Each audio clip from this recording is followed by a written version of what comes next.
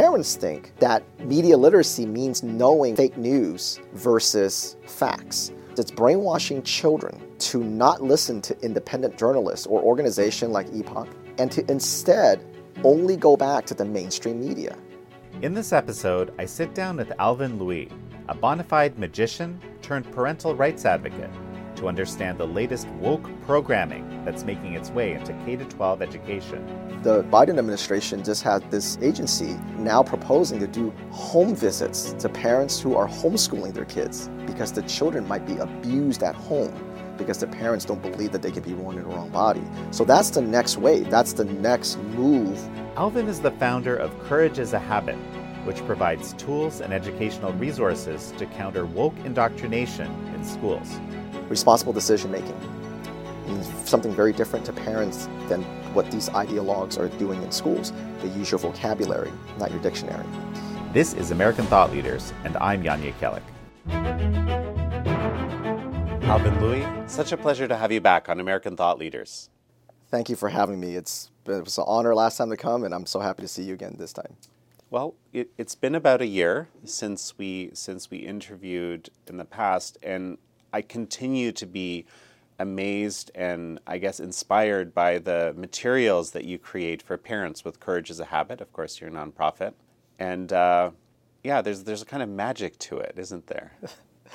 We like to think so. We like to inspire people to stand up for their children and adopt courage as a habit in their homes. We very rarely say that we're going to fight for someone's children. We always say we're going to teach you to fight for yours, because that is every parent's God-given responsibility. And we believe that the parents, beyond anybody else, is the first, last, and best line of defense to protect their children, to teach their children, and certainly not government public schools. Well, and I just want to mention, the name Courage is a Habit, right? I want you to explain why. When I first started speaking to parents, just in Indiana, I started to open my speeches after a few months, and I said, now everybody here is probably pretty successful in some way or another. You've bought houses, you've started businesses, you've raised families. Why do you have to come to an event on a Thursday night or a weekend or a Friday night to listen to a stranger explain to you how to protect your children? Everyone knows how to protect their children. People have crossed oceans and deserts just to give their children a better life. So it's innate in us to protect our children. What's so special about today when someone can point a finger at your face, call you a transphobe or a racist or a bigot, and all of a sudden you can't stand up for your children? And I explain this because we've made fear a habit. Over years, this woke ideologies made people feel guilt over nothing. They made people feel like you're not being kind, or you're not being inclusive enough or diverse enough. And everybody just gave a little. All right, I'll put that rainbow sticker on my laptop. All right, I'll put that black square on my social media. Then now, when they're coming for your children, fear is now a habit. And I told them, but the good news is, courage is also a habit. Every time you want to say something and you go, oh, what is my coworker going to think? What is my family going to think? What if social media people going to think? And your heart's coming out of your chest and you say it anyway, it may not feel like it next time, but it gets a little bit easier. Well, it's like a muscle. That's another analogy that I've heard. You have to kind of work it out a little bit. If everybody knows that if you're trying to get in shape, whether you're trying to lose weight or gain muscle, that going to the gym, doing certain things, eating a certain way is going to do it. Now, if you go to the gym for 1 week and you look in the mirror, nothing's going to happen. Now, we can't tell you when, because everybody's body is different. But we know if you're consistent enough over the course of a year, you will look different, whatever your goals are. You just don't know when it's going to happen. Courage is the same thing. Maybe some people go, oh, after the 10th time of speaking up, I don't feel that fear anymore. I don't care if someone calls me a racist or a transphobe. Maybe some person will take the 15th time or the 20th time. I can't tell you when. But I can tell you, if you make that a habit, you will not feel that fear if you do it consistently enough. And that's why we call the organization Courage is a Habit.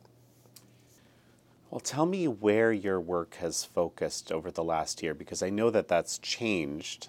Mm-hmm. There's all, we've discussed this in the past, there's all sorts of ideological capture in the institutions, especially in K-12 in the academy. That's where you focus. Yes. And how have people's attitudes changed? Are we moving in the right direction or are we moving in the wrong direction? We are absolutely moving in the right direction. Even 2 years ago, even a year ago, the way people were talking about standing up for this was a lot more defensive. Today, people are a lot more offensive-minded because they understand that the people coming after our children is not an honest conversation. And just for the record, what do you mean, coming after our children? There are organizations, NGOs, government entities, coming in public education, K through 12, and in colleges, of course, that are inserting programs into schools. One big one is social emotional learning. It's a Trojan horse disguised as mental health that rewires and rewrites a child's values and worldviews. It's what's brought in all the critical race theory, ideology. It's what's brought in the transgender cult. It's brought in climate change activism, all the pornography in schools. But it's that and more. It's anything that's very radical that they want to insert in a child's mind. They can do it under this emotional health, social emotional learning type of programming. And when it first started coming in, when we started talking about this in 2019, 2020, everybody just didn't know what to say about it because it sounded like you just want kids to feel included. Don't you want kids to feel included? Now we see that parents are going, okay, I get the scam. I get the psychological gambit. It's not about inclusion. It's not about diversity. So your question was, how have we evolved over a year ago when we were talking very tactically about what's happening? Where we've evolved is that instead of only focusing on the technical aspect of what's happening to children, this past year, in 2023, we've really focused on how parents are the ones who were brainwashed first. And the way we've been teaching parents and training parents is two ways. The first way is that how they've weaponized your kindness. They use words that no parent would ever disagree with, like empathy, compassion, inclusiveness. What parents didn't understand was that those words were used to get them to either stand down because of guilt or go away because they think, oh yeah, that the schools are teaching that. And what they really mean, for example, like with empathy, is it's not about what parents teach their little kids, put yourself in someone else's shoes. How would you feel if that happens to you? It's if a man walks into a woman's restroom and that young girl feels that reaction, is to go, no, you have empathy for him because he's marginalized. And that's weaponizing kindness because they are doing something, which is the second thing that we teach parents, called language contamination. And the easiest way to describe language contamination is that they use your vocabulary, but not your dictionary. They use your vocabulary kind of against you. You don't actually understand the definition of the word. One thing that at this event that we've both been attending the last day, it's incredible how you can take something like Title IX, which supposed to provide protections, right, for women and so forth, but if you just change the definition slightly, it can actually have the exact opposite effect. That's right. And so they do that in K through 12 in a variety of ways, the using your vocabulary but not your dictionary. And I'll give you one. Responsible decision-making. Who doesn't want responsible decision-making in their children's lives? All good parents teach that. But when you and I, and most parents listening to this, think about responsible decision-making, maybe you make your bed, do your homework, listen to your parents, and you get a little older, is to drive responsibly and have good credit. What they mean, when I say they, I mean the people that are pushing the critical race theory, the transgender ideology, all that. Responsible decision-making is if you're white and you become a voting age, you got to vote for reparations. That's your responsible decision-making. If you're not white, then it's your responsibility to dismantle the system, to tear down the systems, to go into an office and say, how come there's not enough representation? How come the bathrooms aren't inclusive? Responsible decision-making means something very different to parents than what these ideologues are doing in schools. They use your vocabulary, not your dictionary. So we teach parents this. Every time a school tells you, oh, we're just teaching this, that's all. Ask yourself this one question. Through whose lens is that trait being taught? I'll give you an example. Traits are not good or bad by its nature. We infuse positive or negative connotations to traits because we're a civilized society, we're the kind people. Here's an example. Sometimes you get these manhunts for these serial killers. Police chase them for months, maybe even years. And you finally catch them, and then the community breathes a sigh of relief because you've caught this serial killer, and now he's off the streets and people are safe again. But you'll notice that every time we catch a serial killer, people don't go, hey, that guy, he's a good goal setter. He had a goal, and unfortunately, he exceeded some goals. He had tenacity. He was resourceful. He led a police on a manhunt for 6 months or a year. They couldn't catch him. He never gave up. He had grit. He went after that one victim number 5. He waited for her night after night, and he could never get in her house until he found a way. We don't use those terms like grit, goal setting, tenacity, resourcefulness to a serial killer. But if you think about it, doesn't he have all those traits? Absolutely he does. He just applied it really awful. Traits inherently are not good or bad. There's no negative or positive. They're just traits. It depends on who's using it. It depends on who's teaching it. This is why we teach parents through whose lens are those traits being taught in schools. And today, unfortunately, in government K through 12, those traits are taught through the lens of a critical race theorist and a transgender cult recruiter. We've done some work now this past year on public schools. And we've... private schools. Excuse me, yeah. Private schools, yes, yeah. Private schools. And we found schools that are $30,000 a year to $50,000 a year, and they're just as bad as any government K through 12 that we've seen.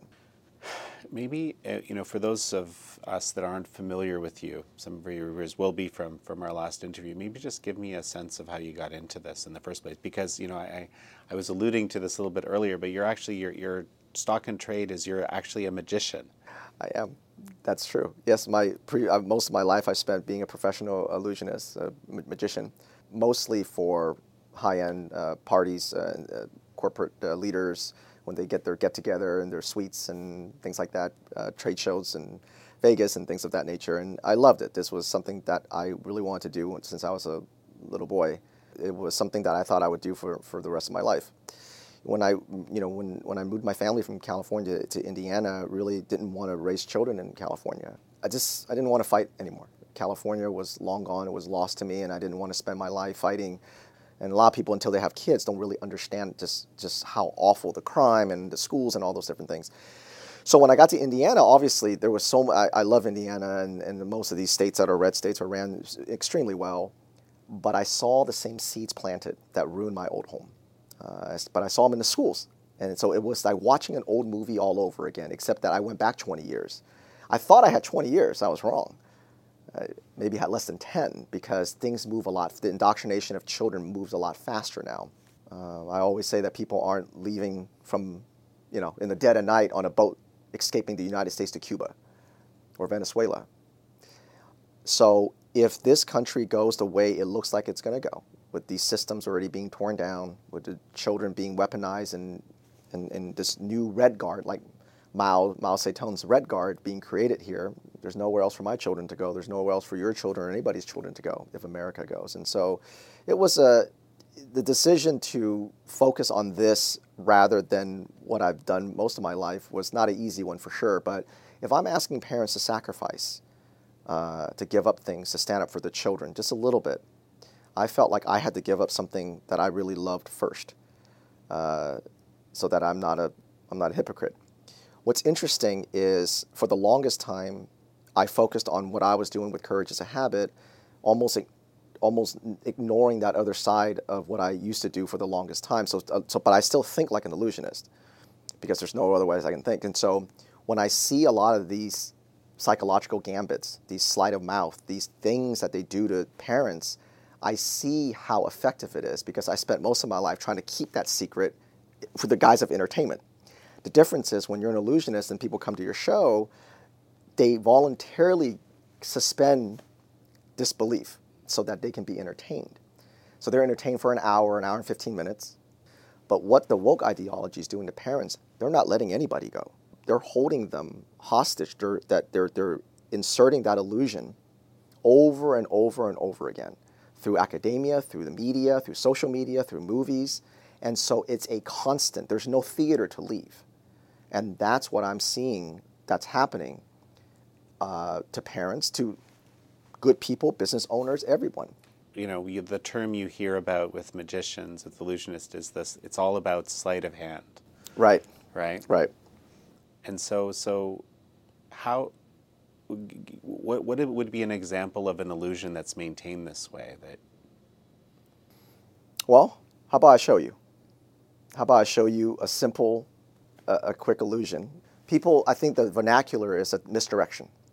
That's where people always think misdirection, but the secret that magicians we don't talk about, it's really misattention. Because misdirection basically says, look over here and I'm going to do this. But the problem is misdirection, it's a very kind of, not a very sophisticated way to get your moves across. And so I'll give you an example, and then I'll show you an illusion. So if I was going to rob you, if I was going to take your wallet, I could point a gun to you and mug you. That's a very vulgar way to take your wallet. It works because you're seeing the gun, you're going to give me your wallet. But the problem is you could fight back. Someone could see me. You could call the cops as soon as I leave. So it's a very ugly way to take your wallet, but it doesn't take any skill. It's just mugging you. The other way I can take your wallet is I can pickpocket you. Now that takes a lot of skill. That takes a lot of, not misdirection, but misattention. Someone's going to come up. I'm going to have a woman come up, a pretty woman come up and ask you for directions. Someone's going to spill something on your jacket. Someone's going to bump you. Someone's going to ask you something. Someone's going to hold your attention, and I can take your wallet. You may not even know it for 30 minutes, for an hour. Maybe you think you dropped it. Maybe you thought it's in another jacket. By the time you call the cops and realize you've been pickpocketed, I'm long gone. That's what's happening today. We're not telling parents, we're not going to parents' home, not yet anyway, and saying, I'm going to grab your kids and throw them into the gender clinic. They're saying, if you don't let your child take that puberty blocker, they're going to kill themselves. It's a much more sophisticated way for parents to give up their children, and that's misattention. So what's this trick you want to show me? We're going to get it on camera. All right. So I want you to just examine these two rubber bands. Go ahead and take a look at them. Yep, they seem like legit normal rubber bands. And now, those are rubber bands I got from your offices, by the way. Mm-hmm. And so these are not my rubber bands. These are rubber bands that I got from you guys when I got here, right? Okay. So I'm going to show you a classic of magic, which is a solid passing through a solid. I'm going to take the band. We'll drop it right behind here, okay? Now, a solid can't pass through a solid, and we realize this, and we know this, right? So I can't come out this way or this way. I can't go down. I can't go up. And it can't come out this way. Now, I want you to feel that. Is that really locked in there? This is not an illusion. You can actually feel that. Yeah, absolutely. And everybody watching this can see that stretch and see that tension on the two rubber bands because a solid can't pass through a solid, right? If I give it a rub here, you can see it almost slowly melt through, just like that. That's astonishing. I don't know how you did that. I hope not. I literally don't know how you did that. So that's an example of misattention. So let me just ask this question. I don't know what you did exactly. I know that the solid didn't pass through the solid. Sure, of course not. How long did it take you to teach yourself how to do that? That particular move there, probably 6 months, and losing a lot of rubber bands and snapping people unexpectedly. A lot. So that's interesting. Right? It also takes some skill. This is what you were talking about. Like that's a big commitment to a rubber band trick. It's a lot of commitment to just one illusion. It takes one trick. It takes a lot of commitment. But there's so much that goes on there. There's obviously the physical sleight of hand, but there's also a lot of misattention. There's also a lot of I focus the audience where I want them to focus. Now on camera, it's going to probably look a little different. When you do it live, you can move people's attention where you want to. And sadly, this is where I'm seeing a lot of the things that illusionists use for entertainment. We're seeing that now in the public discourse, in the way they talk about COVID, vaccines, and masks, and J6, and police brutality, and all the stuff that we see in schools. You know, you see that there is a pornography in schools, but these people will call it book bans. When they do surveys, they'll say, do you agree with banning books? 90% of parents say no. That's a sleight of mouth. They don't ask, do you agree with pictures of blowjobs in middle schools and high schools? Do you agree with books telling second graders that they can be born in the wrong body? They don't ask that question. They ask, do you agree with banning books? That's a sleight of mouth. That's asking the question in a way where you get the answers. And in magic, we often do that. We ask the questions in a way where we get the answer that we want. I want to go back to this. Something caught my attention with this, the fact that it took you a while to figure out the trick. Sure. To be able to do it in a way that you feel confident that I'm not going to figure out what you did. Is there some kind of educational process that these people who are so committed to, taking over the education system, to, you described it as a kind of the Red Guard, right? So this, like Xi Van Fleet in Mao's America, Great book, kind of a cultural revolution, very, very compelling account of similarities, all of this, right? But it's not necessarily like there was a ready to go program. Right. There was some kind of learning process. Have you thought about that? Yes, and this is, I alluded to that a little bit, is that weaponizing your kindness, that's one of it here. I think the way Mao did it, because the history in China, there was a huge famine. There was such a huge black hole that he took advantage of in that power. In America, this is still a first world country. We have a constitution. Our life here is pretty good, even though the middle class is shrinking. So we didn't have this gigantic vacuum that these people these Marxists that are now taking over could take advantage of, so they had to create it.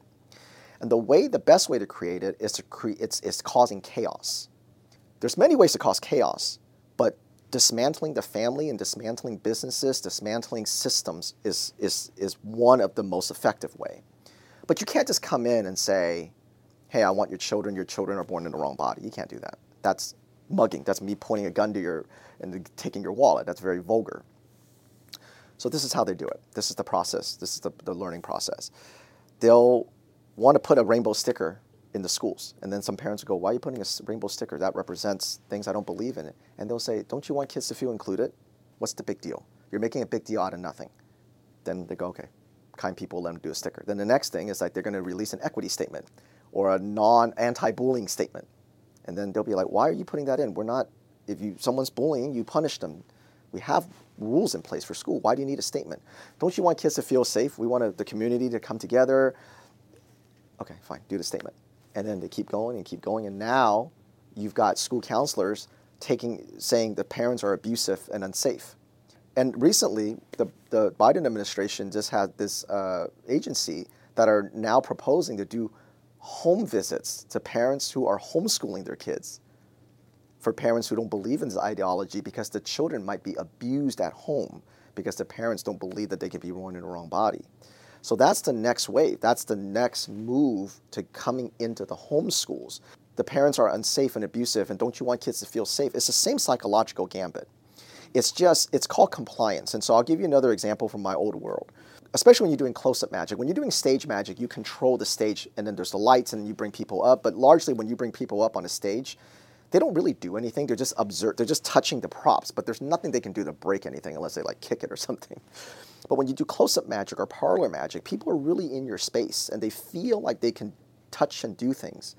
Here's what I mean. If I see somebody and I want them to hold something, and I'm not sure if they're going to listen to my instructions or not, I'll ask them this one simple question. Are you right-handed or left-handed?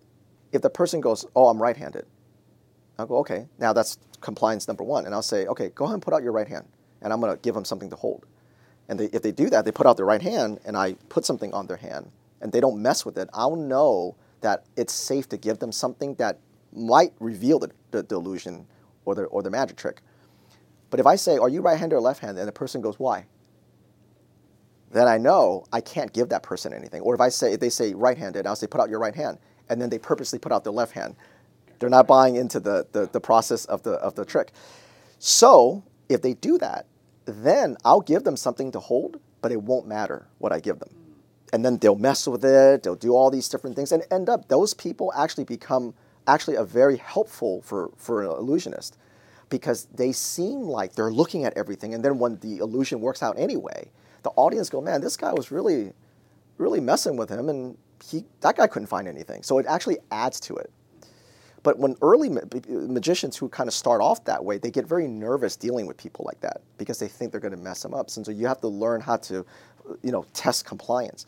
That's what's happening to parents today. And the example I gave you with the stickers. Come on, it's just a sticker. What's the big deal? Now you know what parents are going to be okay with it, what parents not. The and which ones are asking for written statements or whatever it is, right? That's their, are you right-handed or left-handed? It's just a sticker. I'm just asking you if you're right-handed or left-handed. What's the big deal? And that's the process. And so it's seeing this happen to people on a global, national level, using a lot of the same psychological gambits that we use in entertainment, it's been very disheartening, to be honest. To use your, is a habit formulation, it's almost like this compliance became a habit. Mm-hmm. Right? Yeah, that's a good way to put it. Yeah. That will be the next nonprofit I start. Compliance is, I'll give you credit for it. But it's a very profound idea, actually, because we, for whatever reason, we are in a society where compliance is enshrined. Tell me a little bit more about some of the materials that you've developed, because that's when I first became aware of you, was through these what I found to be very simplifying materials that you were providing to parents. I mean, at the end of the day, we produce products and tools and strategies that are easy to consume, that are graphically very beautiful. We distill it down to things that the average parent can understand. They don't have to spend 10 hours reading it. And most importantly, we always give them a call to action. That's what Courage is a Habit really is about. It's about action. It's about staying on offense. But there's a couple of things I think last year I was really extremely proud of that we did. One of them was exposing what I would say 99% of parents still don't know, and it's called media literacy. We have a product that you'll link on your show notes called the Mainstream Misinformation Infiltration. And it's featuring an organization called the News Literacy Project. Now, just because your school doesn't use them specifically does not mean they're not using this scam called media literacy. But the product that we produce exposed them. They call themselves nonpartisan, but every journalist, every ambassador, every leader that they have is extremely left-wing. But they tout these people as nonpartisan and that they're credible sources. So today, many states already have a media literacy program. And here comes the language contamination. The word literacy, what parent doesn't want their child to be literate? In fact, we have a horrible literacy rate right now for reading. But when they say media literacy, the way they sell it to parents is, there's so much going on in social media today. Don't you want your kids to be able to decipher between misinformation, disinformation, and facts? And parents go, of course I do. Just like when they used to ask parents, don't you want kids to feel included? Same gambit, just different words. Same psychological gambit. So now parents think that media literacy means knowing when someone has actually fake news versus facts. What the media literacy and organization like the News Literacy Project is doing, it's brainwashing children to not listen to independent journalists or organization like Epoch or like what Chris Rufo is doing, and to instead only go back to the mainstream media. Because they know that people's trust in the mainstream media is all but zero. You can walk down the streets and even people who are not very political, if you ask them, do you trust the mainstream media? Most of them will go, no, not really. Because they've lied over and over and over again. And for those people who were pretty blind to it, COVID certainly woke up a lot of people with the mask and the vaccines and things. And so the media literacy programs in school, they're currently telling students, continue listening to 3-letter government agencies and mainstream media. And that's what media literacy is today. And we found that last year. And there's already 4 or 5 states that are mandating it as a graduation requirement, and about 15 or so states that have it in some way, shape, and form, and it's counting. They're going to try to get into all 50 states. And so you're talking about this specific program that you've studied now and that you've explained to me that focuses on certain corporate legacy media entities as being the sole sources of truthful information. That's exactly right. And of course, guess who's supporting an organization like News Literacy Project? All the legacy media, all the NBCs and CBSs and CNN. They even touted BuzzFeed as one of their credible sources. They've got these journalists who are completely left-wing, touting as their nonpartisan. Well, and who believe, many of whom believe in so-called advocacy journalism. I mean, that's which another way to call that is propaganda creation, right? That there's a narrative, the media should reflect that narrative first, right? That kind of thing. I mean, it's still very difficult for people to understand that this type of journalism is actually what's being taught in many of the top journalism schools right now. Right.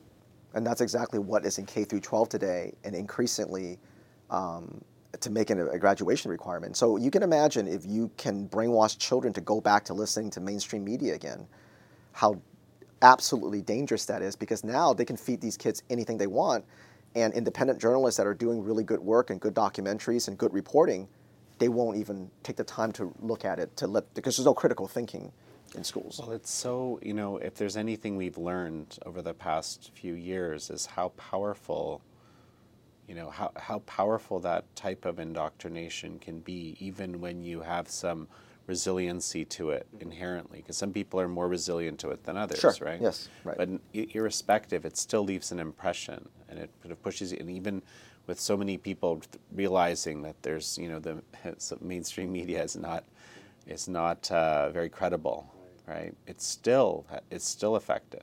It is. Yeah. Absolutely it is. So which states are these? It's California, New Jersey, Delaware, and Texas. Almost every state has some form of it. Some states are funding more, and those 4 states are doing graduation requirements. Maine is pushing it now in the next session. So I would say for parents, even though if you don't live in one of those 4 states that have it currently as a graduation requirement, it is very likely that your school or your state education board already have some form of media literacy. So you have to just search your website, search your state's education website, and type in media literacy, and there'll probably be some sort of program, whether they use news literacy media or not, or news literacy project or not, there'll be some form of that. Go to your school and say, show me the organization that you're using for this media literacy program. And then, of course, you want to opt them out of those classes. Even more important than that, I advise parents to get 10 or 15 other parents together and go in and push back against your school to say this should not be a graduation requirement. Because if you don't get enough people to push back, the school's going to try to run you around.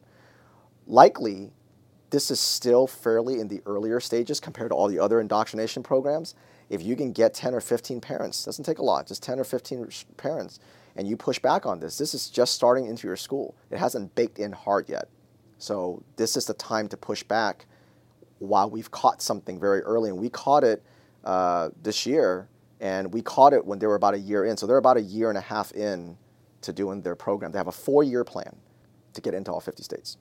Alvin, so, as we finish up, a big take home from me here is that, when you're approaching the education of your kids, nothing is what it seems. You have to assume that nothing is what it seems. Right. And dig a little deeper and act to remove your kids from situations where you believe indoctrination is happening. I think the bigger takeaway, I think, for everybody, and we've been guilty about this too, we talk about it will be dismantled. What we have to accept that the system has already been dismantled. We're not in the preventing them from dismantling the system. We're in the preventing them from rebuilding it into their own image. So it's a little bit like a person's body being possessed by demons. It still looks like your friend, it still looks like your brother, but it's no longer your brother. It's been possessed by a demon, by a spirit, or if you watch zombie movies. But today, whether it's the medical, whether it's the American Academy of Pediatrics, whether it's USA Boxing, or K through 12, or any of the companies that we've seen, Bud Light, Target, the mistake that I think a lot of us, and again, I'll be the first to say we've been guilty of this too. When we say dismantle, we assume eliminate. We think they're going to tear down the systems and eliminate it. That's not what they're doing. They're tearing it down from the inside and rebuilding it and possessing it with this ideology, but the outside still looks the same. This is why people go, well, the American Academy of Pediatrics says it's okay to trans kids. They're the experts, right? They've been around for a long time. You're not going to listen to the American Academy of Pediatrics? They didn't change the name. This logo still looks the same, but it's no longer that system. It's like the American School Counselor Associations, and which is what Courage is a Habit is really one of the things we're known for, is exposing the school counselors. The American School Counselor Association has been around for a long, long time. They've been around for decades. But it wasn't until about 2014 when they started transforming into these social justice activists. They're still called the American School Counselor Association. Their logo hasn't changed, but their mission's changed. So same thing with Bud Light or Target. Think about how long Bud Light's been around. St. Mary's College, all-girls St. Mary's College, been around for 186 years. Last year, they wanted to enroll men into college, and they lost a ton of donors, and they pulled it back. For 186 years, St. Mary's College, all-girls college, never thought about letting a man in, but they did this year, and they paid for it. And this is not a message of negativity or doom and gloom. This is actually a message of hope. And the reason why this is a message of hope is if we continue to try to hold on to something that we think we can save and bring back, that's living in limbo, and that's living in a false reality. It's not going to help anybody. In fact, that's going to help us fight the wrong way. We have to accept that the system has already been taken over. It's already been dismantled. The dismantling is done. We're in the rebuilding phase. So the only question is, are we going to stop them from rebuilding in their image? Or are we going to win and get them out of these institutions so that we can rebuild it in the way that it should be, which is based on the Constitution, based on American values? You know, I can't help but think of, Bill Ackman's recent, activism at Harvard. Yeah. Right? Yeah. Sort of, you're kind of watching in slow motion the realization, wow, DEI is not DEI. No. Right? Right. What do you make of that? And what, I guess, do you see this as a kind of inflection point? Oh, I do. Tell me about that. So the thing that just kind of came to my mind, it's funny you asked me that question because this is a conversation that I've been having the last few days. And we call it DIE. We don't even call it DEI. We call it DIE, right? Everything DIE touches dies. But what's interesting is that we have now pulled people from all walks of life that should not be in this fight. Bill Ackman, he's a Wall Street guy. You've got people who are from Korea and China that are older women, older men, that just want to live their life here. You've got people who are painters and artists. You've got people who are architects. You've got people who are biologists. You've got people who are doing things they were perfectly happy going about their lives, doing their passion, doing their careers, having nothing to do with this. Now, all these great minds, these people that don't believe in equity, these people that believe in self-preservation and risk-taking and hard work and taking risk and not blaming everybody else because the systems, there's white supremacy or there's an oppression. People that don't believe in all that, people who are actually very, very high achieving in their fields are now coming together in the same room going, how do we beat this? So what's interesting, and this is my message of hope, is that the people, these woke ideologists, these DIE people, these critical race theorists, these intersectionality people, these people that want to just continue to tear down America, the mistake that they made is that they didn't realize, they didn't see that doing this and being so insufferable and so narcissistic has now brought in some of the most best minds and the hardest workers into a space that should never be in that space. And so someone like myself, who is an entertainer, who entertains for a living, why am I sitting in the same room as a biologist or someone who is a wonderful journalist? Why am I sitting here with someone like you? And I'm in a room with these people that I would have never met, who are brilliant, a lot more brilliant than a magician doing tricks for people. But we're now taking the things that we used to do and putting it into this fight and helping average Americans, everyday, hardworking Americans going, no, you can do something too. Well, Alvin Lui, it's so good to have you on again. Thank you for having me. It was an honor. Thank you all for joining Alvin Lui and me on this episode of American Thought Leaders. I'm your host, Yanya Kellick.